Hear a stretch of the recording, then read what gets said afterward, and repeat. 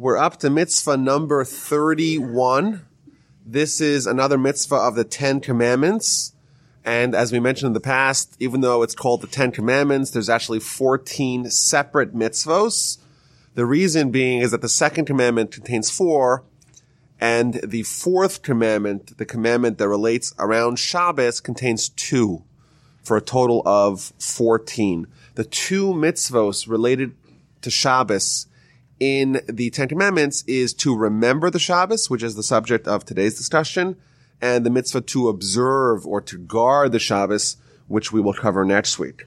So mitzvah 31 is to remember or to invoke or to sanctify the Shabbos. And the way this is fulfilled is to say words while holding a cup of wine and eventually drinking the wine at the entrance and at the exit, at the beginning and at the end, when it commences and when it concludes, to make an invocation of Shabbos at the bookends of Shabbos before, right when it begins, and when it ends, to kind of make a demarcation. This is Shabbos, this is distinct, this is special, this is holy, and let's invoke the Shabbos, let's remember it via this process. Now, it is interesting that we have today, everyone knows, there's the idea of Kiddush, which is the beginning of Shabbos, where you invoke the Shabbos on most people do it by the Friday night meal. Others do it. There's a tradition. Some people do it in shul, in the synagogue, during the prayer.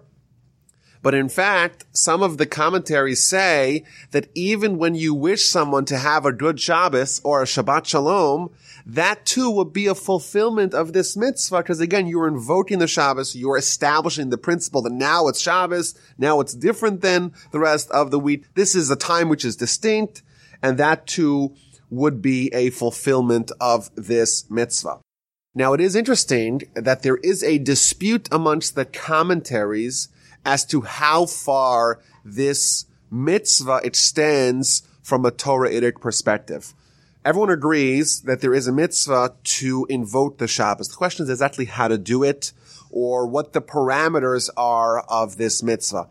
So, for example, some are of the opinion that only the beginning of Shabbos, meaning the entrance of Shabbos, the commencement of Shabbos, only that part of Shabbos is there a mitzvah to make an invocation of Shabbos to sanctify the Shabbos, meaning the Kiddush on Friday night. Whereas the Havdalah on Saturday night, after Shabbos is over, that's only of rabbinic origin.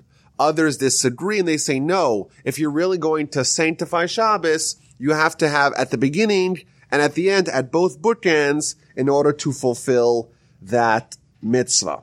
And the reason for this is that we have to remember the greatness of the day and its sanctification, and to separate it, to make it distinct from the rest of the week, and to give it praise from the rest of the days that come before it, and the days that come after it. And this is, of course, fulfilled by the mitzvah, chapter 20 of Exodus. Remember the day of Shabbos to sanctify it, and that is fulfilled by making an invocation of holiness and of greatness. Now, rabbinically, this mitzvah extends to doing it with wine. And therefore, the tradition is to use wine or grape juice, both at the beginning of Shabbos and by Havdalah. That is the way it is fulfilled. In fact, the halacha states that if someone likes bread more than wine, you prefer the challah over the grape juice or the wine, well, what then?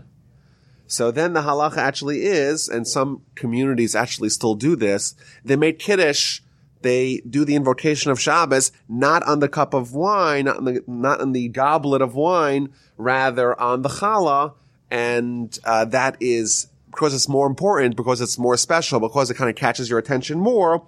Therefore, you could still do it that way if that's what you prefer. And in fact, in many communities, especially those of Ashkenazic, meaning German origin, there still is a custom that you'll see sometimes for people to make Kiddush on the bread.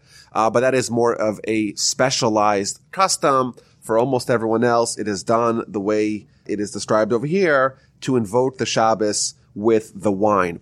Now, there is voluminous literature about exactly what kind of wine, what's the mixture of wine to water dilution, because it used to be that the wine was distributed in a concentrate, and that was like a syrupy concentrate. No one would drink that. The question is, how much water are you going to add to dilute the wine? In fact, people used to not even drink water because water was contaminated or it was very hard to get clean water. And the alcohol in the wine was used as a way to cleanse and purify the water of its contaminants. So there's a lot of literature about what is the size of the cup that you have to drink the wine from, what is the quality of the wine, what's considered kosher wine, or if it's too diluted, it's considered water, it's not really wine. In fact, if you look at some bottles of kosher wine, you'll have a kosher symbol, and then it'll say also kosher for Passover. And then sometimes it'll also say this wine or this grape juice is kosher to fulfill your requirements to make Kiddush and Havdalah on Shabbos and to fulfill your requirements of 4 cups of wine on Pesach. And the point is that there's a mitzvah here that is telling us that we have to drink a certain wine, and therefore there's classifications of what renders a wine kosher for fulfillment of the mitzvah that we need to do with the wine.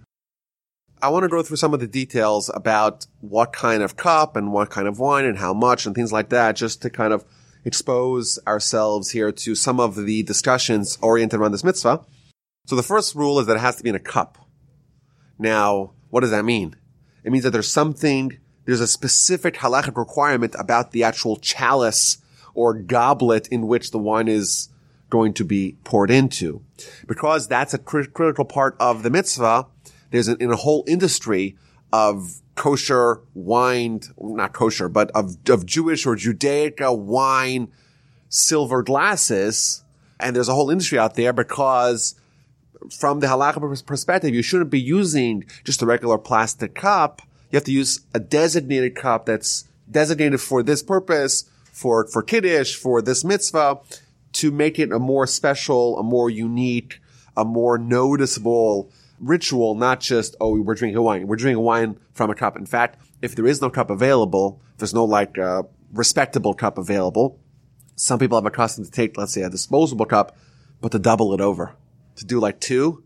And that's kind of, you're trying to demonstrate, trying to show the fact that this is not normal. Really, I shouldn't be using this, and it's improper, but I'll do it in a double way to kind of cover myself and to try to make some sort of symbolism, some sort of demonstration that I'm trying to use a more respectable glass.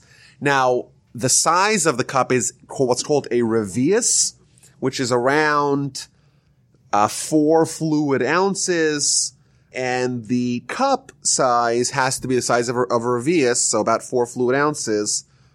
But the actual amount that needs to be consumed is called milo lugmav, which means a cheekful. So if you have really big cheeks, you have to drink a lot. If you have really little cheeks, you don't have to drink as much. It's usually around 2 fluid ounces. That would be sufficient. That's your requirement. Once you fill up your glass, it's got the right kind of wine, it's the right kind of glass or chalice or beverage vessel that is respectable for the occasion, you make a blessing. And that's also part of the mitzvah. It's to make a blessing, both again at the beginning of Shabbos and at the end of the Shabbos, with the wine. And it's interesting, the Sefer HaChinuch, the book that we're using to guide us through the mitzvahs, he doesn't give us the actual text of the blessing. He just says, you just use the commonly accepted text amongst the whole Jewish people.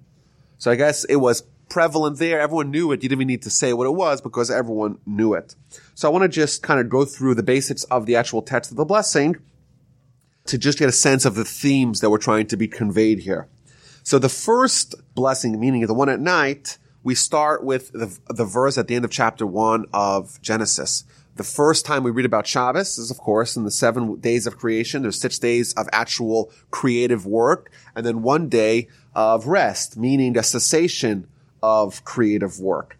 And we read in Genesis, in the end of chapter 1, that after day 6, then everything was completed, the heavens and the earth and all their legions, And the Almighty on the seventh day ceased from work that he did, and he rested on the seventh day, and he blessed and sanctified the seventh day and consecrated it, because on that day he ceased from doing work from all the creation that he did. That's the beginning. So again, we're just reading a verse from the end of chapter 1 of Genesis. Then we make a blessing on the wine. That blessing is the same blessing that we do on any food. There's, of course, 6 different food categories, and each one of them have a different blessing. And the blessing that we say on wine is Borei Peri Hagafen. Blessed is Hashem who creates the fruit of the vine. So that's the blessing on the actual drink. And then we go on to the blessing of Shabbos. And we say, Blessed are you, Hashem, King of the world, who sanctified us with mitzvos, who desired us, who gave us his holy Shabbos with love. And this is a remembrance for the action of creation. So this is, of course, we're remembering the 7 days of creation. Every time we cease working on Shabbos, we're actually testifying that God created the whole world 6 days, and on the 7th day ceased to create.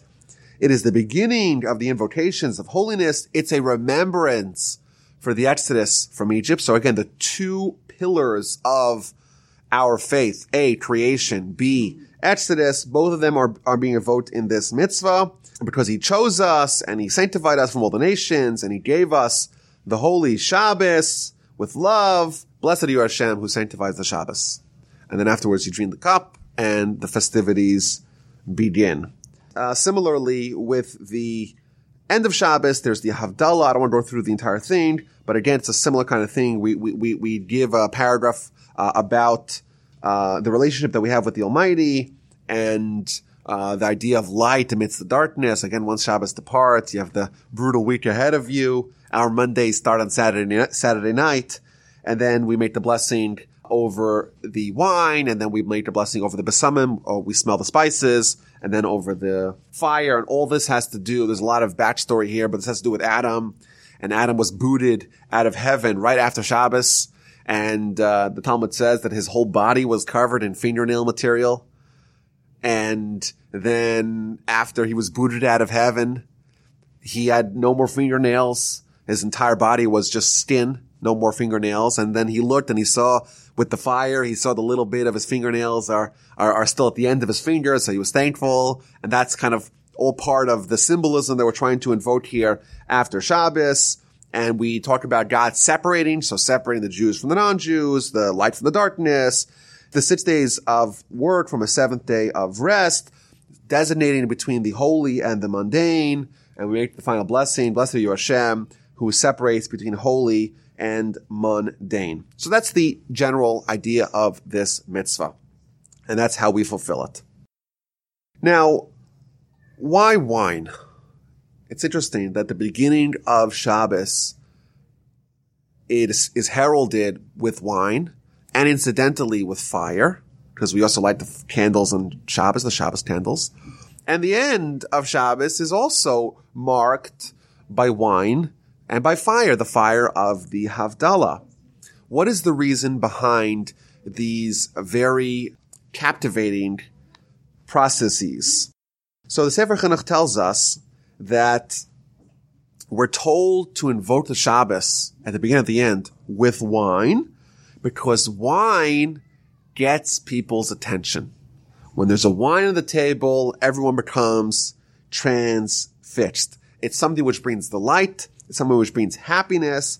And therefore it awakens someone and it gets their attention. And therefore when it's something that's so important, like the designation of Shabbos, we cannot allow people to have their attention wane. They have to be there. They have to be aware of what's happening. And therefore we bring the wine because that's going to capture their attention. Similarly, fire is, I would say, the same thing. That fire is something that people have a hard time looking away from. It's something which is always changing. You ever see a small child transfixed on a flame? They can't pull their eyes away. I would say that's probably the same idea, that this realization, this transformation of mundane to holy, of the week to Shabbos is so critical. It's so important. Again, it's part of the Ten Commandments. It's so foundational that it's too important to have people not paying attention, and therefore we got to pull out the big guns. And the big guns, well, that's the fire and the wine. I want to point out one more thing, that even though this is subject to various customs, but the prevailing custom is that you stand for the first, at a minimum, for the first part of the Kiddush. And our family's custom is to sit in the middle. Most have a custom to stand the entire duration of the Kiddush. What is the rationale of standing? Again, standing again is stand to attention. So that's a general idea that whenever you pray the Amidah, for example, you're standing. When you say the Kedusha, you're standing. Whenever you say Kaddish, you're standing. The things that are kind of important to not miss out, you stand up. In fact, when we read the Ten Commandments in the synagogue, they give a big clap on the bima.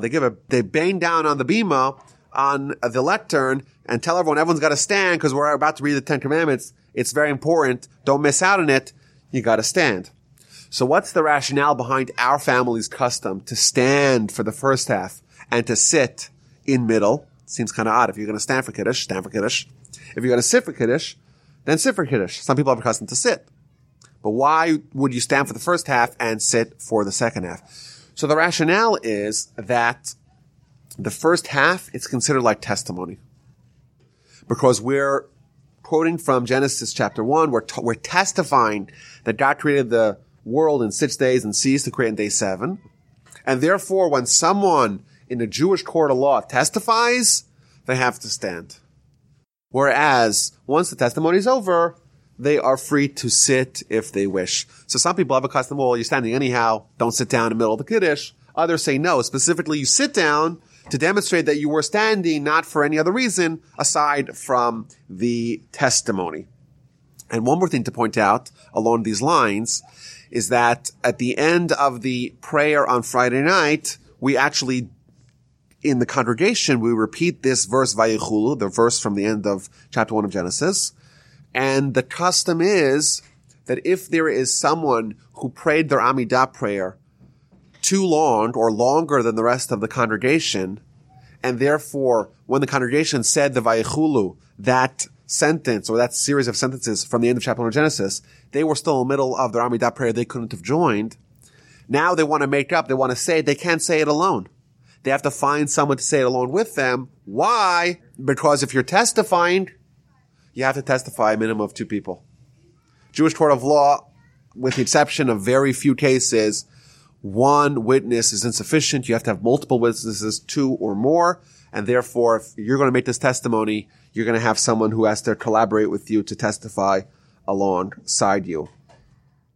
So like we said earlier, if someone does not particularly enjoy wine, if that does not excite them, they could do Kiddush with bread. Some people still have a custom to do that. In addition, if someone just wants to take a small little shot glass of wine, well, that's not enough to excite people. You have to have a minimum of a revius. In addition, there's other practices that are part of the halachic corpus on this mitzvah that are there to get our attention. There is a mitzvah, a requirement to wash out the cup of wine. It has to be a clean cup. Again, if something's so special, something so important, you can't use a dirty cup. You have to use a clean cup. You have to wash it out. In addition, there's another halachic requirement to not consume anything before you have the Kiddush. So that's the first thing that you consume. And finally, to have the Kiddush in the same place where you have the meal, to not have the Kiddush one place and have the meal in a different place. All these things are part of this collective effort of this mitzvah to get our attention. This is one of the most important ideas, pillars, principles of our religion. It testifies that God created the world. In fact, by testifying that God ceased to create on day 7, it is a tacit admission of God creating on the 6 days. And therefore, it's such a crucial aspect of our religion. The Shabbos, it's in fact one of the mitzvos that the Talmud tells us is equal to all 613 mitzvos combined. It is one of those mitzvos that is a foundational mitzvah. It represents the end all of what mitzvahs are trying to do to us. And therefore, it's so important. We pull out the wine. We pull out the fire. We make a big invocation. We make these big pronouncements about what they imply and what our takeaway is, both at the beginning and both at the end of Shabbos. And hopefully through that, we will make the Shabbos more meaningful and more distinct and more holy, and glean its tremendous spiritual reservoirs for our soul.